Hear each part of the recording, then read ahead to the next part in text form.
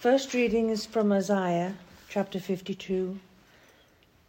How beautiful upon the mountains are the feet of him who brings good news, who publishes peace, who brings good news of happiness, who publishes salvation, who says to Zion, "Your God reigns."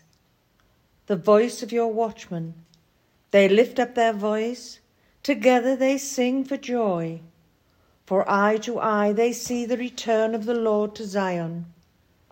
Break forth together into singing, you waste places of Jerusalem. For the Lord has comforted his people. He has redeemed Jerusalem. The Lord has bared his holy arm before the eyes of all the nations, and all the ends of the earth shall see the salvation of our God. The word of the Lord. Thanks be to God. Psalm 2. Why are the nations in an uproar? Why do the peoples mutter empty threats? Why do the kings of the earth rise up and revolt, and the princes plot together against the Lord and against his anointed? Let us break their yoke, they say. Let us cast off their bonds from us. He whose throne is a heaven is laughing. The Lord has them in derision. Then he speaks to them in his wrath, and his rage fills them with terror. I myself have set my king upon my holy hill of Zion. Let me announce the decree of the Lord. He said to me, "You are my son. This day have I begotten you. Ask of me, and I will give you the nations for your inheritance, and the ends of the earth for your possession. You shall crush them with an iron rod, and shatter them like a piece of pottery. And now, you, kings, be wise. Be warned, you rulers of the earth. Submit to the Lord with fear, and with trembling bow before him, lest he be angry and you perish, for his wrath is quickly kindled. Happy are they all who take refuge in him." So ends the reading. The second reading is from Hebrews chapter 1.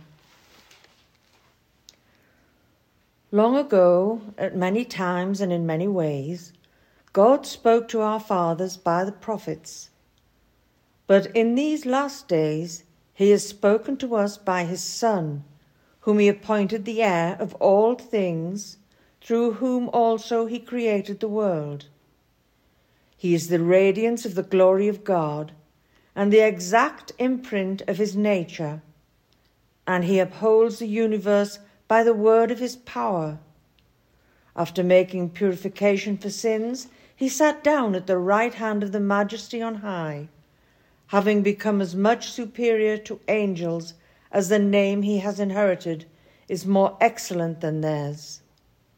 For to which of the angels did God ever say, "You are my son, today I have begotten you"? Or again, "I will be to him a father, and he shall be to me a son"? And again, when he brings the firstborn into the world, he says, "Let all God's angels worship him." Of the angels he says, "He makes his angels winds, and his ministers a flame of fire." But of the Son he says, "Your throne, O God, is forever and ever. The scepter of uprightness is the scepter of your kingdom. You have loved righteousness and hated wickedness. Therefore God, your God, has anointed you with the oil of gladness beyond your companions. And you, Lord, laid the foundation of the earth in the beginning, and the heavens are the work of your hands. They will perish, but you remain. They will all wear out like a garment. Like a robe, you will roll them up. Like a garment, they will be changed. But you are the same, and your years will have no end. The word of the Lord. Thanks be to God. She's fine. Sorry. Please rise. Alleluia, Lord, to whom shall we go? You are the words of eternal life. Alleluia. The Holy Gospel according to St. John, the first chapter. Glory to you, O Lord. John writes, in the beginning was the Word, and the Word was with God, and the Word was God. He was in the beginning with God. All things were made through him, and without him was not anything made that was made. In him was life, and the life was the light of men. The light shines in the darkness, and the darkness has not overcome it. There was a man sent from God whose name was John. He came as a witness to bear witness about the light, that all might believe through him. He was not the light, but came to bear witness about the light. The true light, which gives light to everyone, was coming into the world. He was in the world, and the world was made through him, yet the world did not know him.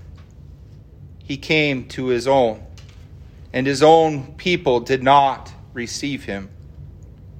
But to all who did receive him, who believed in his name, he gave the right to become children of God, who were born not of blood, nor of the will of the flesh, nor of the will of man, but of God. And the Word became flesh and dwelt among us, and we have seen his glory, glory as the only Son from the Father, full of grace and truth. John bore witness about him. He cried out, "This was he whom I said, he who comes after me ranks before me, because he was before me." For from his fullness we have all received grace upon grace. For the law was given through Moses. Grace and truth came through Jesus Christ. No one has seen the God. No one has ever seen God, the only God, who is at the Father's side. He has made him known. This is the gospel of our Lord.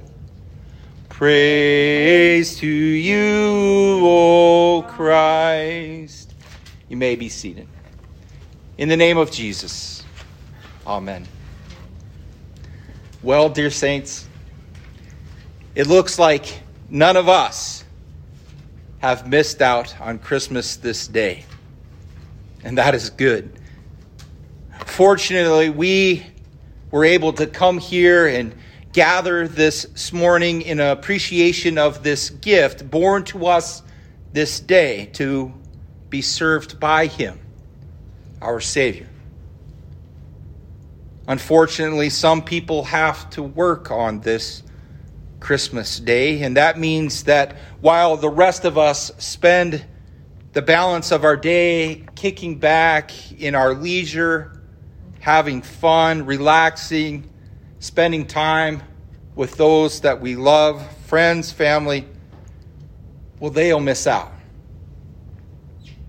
I don't know if you've ever had to work on Christmas Day, or perhaps you've been away overseas during Christmas, but it can be a bit depressing to be away from all of the action at Christmas when everyone else is enjoying themselves. Perhaps you don't miss overcooked turkey or fruit cake or bad jokes from that annoying uncle. But apart from those things, we like to be a part of that Christmas day, even if it's just a couple of people or our own immediate family. We don't want to miss out. Thankfully, our country and many others around the world legislate that most people won't have to miss out on Christmas Day by making it a public holiday. Most shops are closed. You can't get your car fixed. There's no trading on the stock exchange. That'll open again on Monday. Most things, well, they're called off well in advance because we all know that the 25th of December is Christmas. And we don't want to miss out on Christmas. Most people, however, did miss out on the first Christmas celebration. There was only a handful of shepherds, some wise men, Mary, Joseph, and presumably some animals. But apart from that, most people missed the first Christmas. But that's okay. It was a fairly exclusive event. No one even understood at that time what Christmas was. So it's reasonable for us to comprehend how most people missed it. And at that first Christmas, something extraordinary happened. The one who created the earth came to live on earth. Jesus, the Son of God, was born as a baby. This is the guy who made everything, including many of the things that we enjoy at Christmas. Food, drink, fun, laughter, joy, happiness, families, culture, and even, well, life itself. Jesus referred to in our reading today as the Word. He was there at the beginning with God. He was God, and through him all things were made. So there in Bethlehem, born in a manger at that first Christmas, was not only the creator of life, but the source of life itself. It would have been great to have been there, especially with all of the angels and everything else. But thankfully, Jesus gave people plenty of an opportunity to get to meet him and to get to know him later on as he grew up and became an adult. It wasn't a quick one-time visit that the creator of life made to earth. He came to stay, to dwell among us and be one of us, to eat and drink and to celebrate with us. And so the author of life, who was the light of the world, lived among us, walked in our streets, worked like we work, and mixed with the people of his society. But so many people missed it. They had the chance to get to meet Jesus in person, the creator of the world, but they didn't recognize him, or they didn't appreciate him.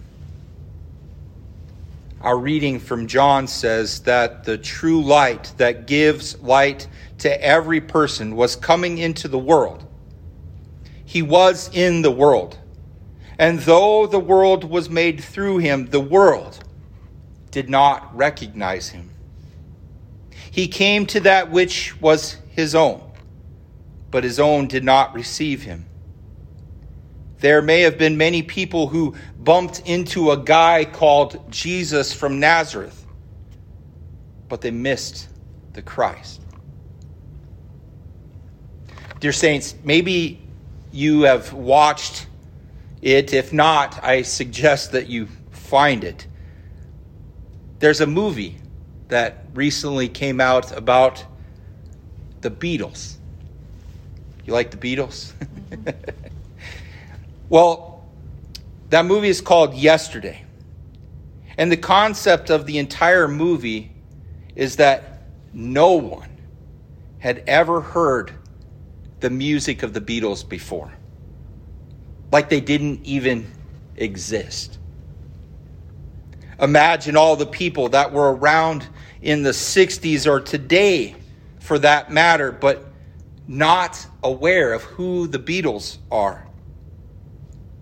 Where have they been? How did they miss that? And what if they were to come right here, the Beatles, to our area, surely we would all try to see the Beatles perform. If you lived in this time, surely you knew who the Beatles were.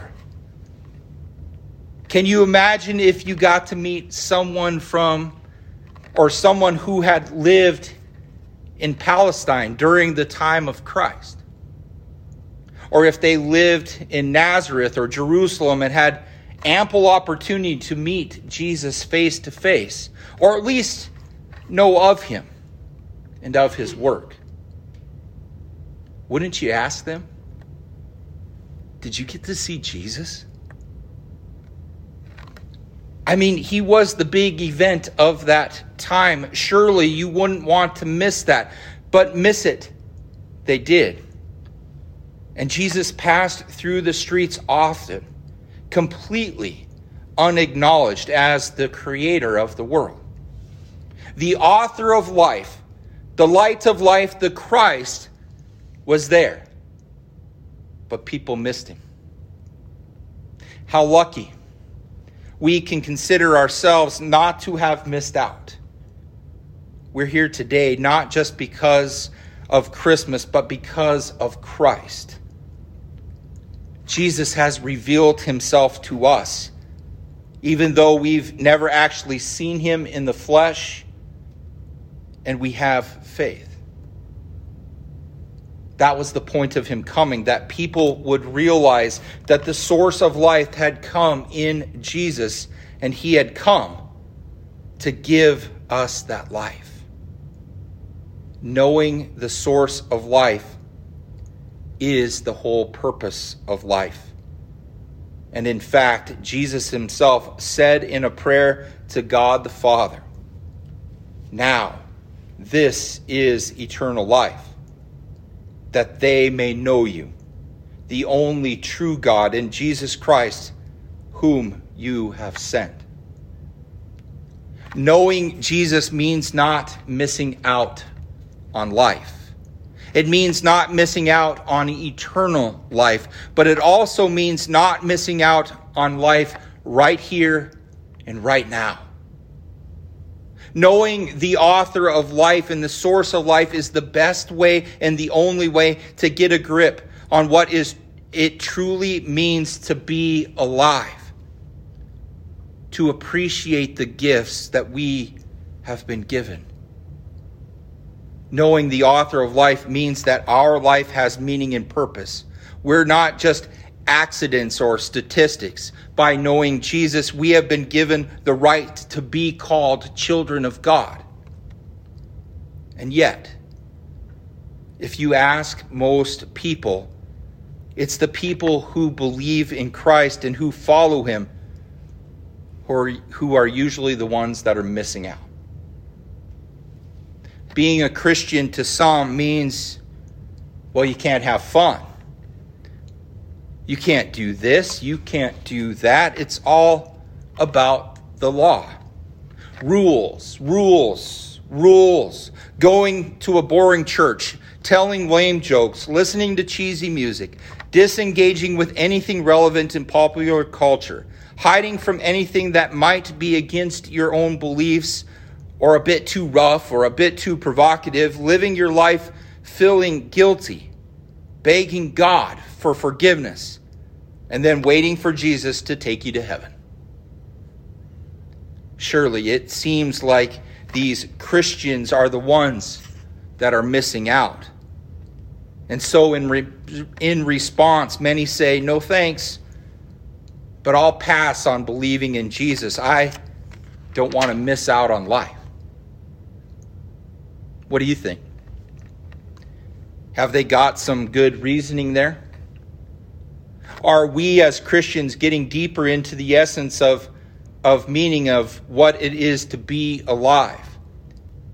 Are we showing that in the way that we live, or are we missing out as well? Now, every Christian is different.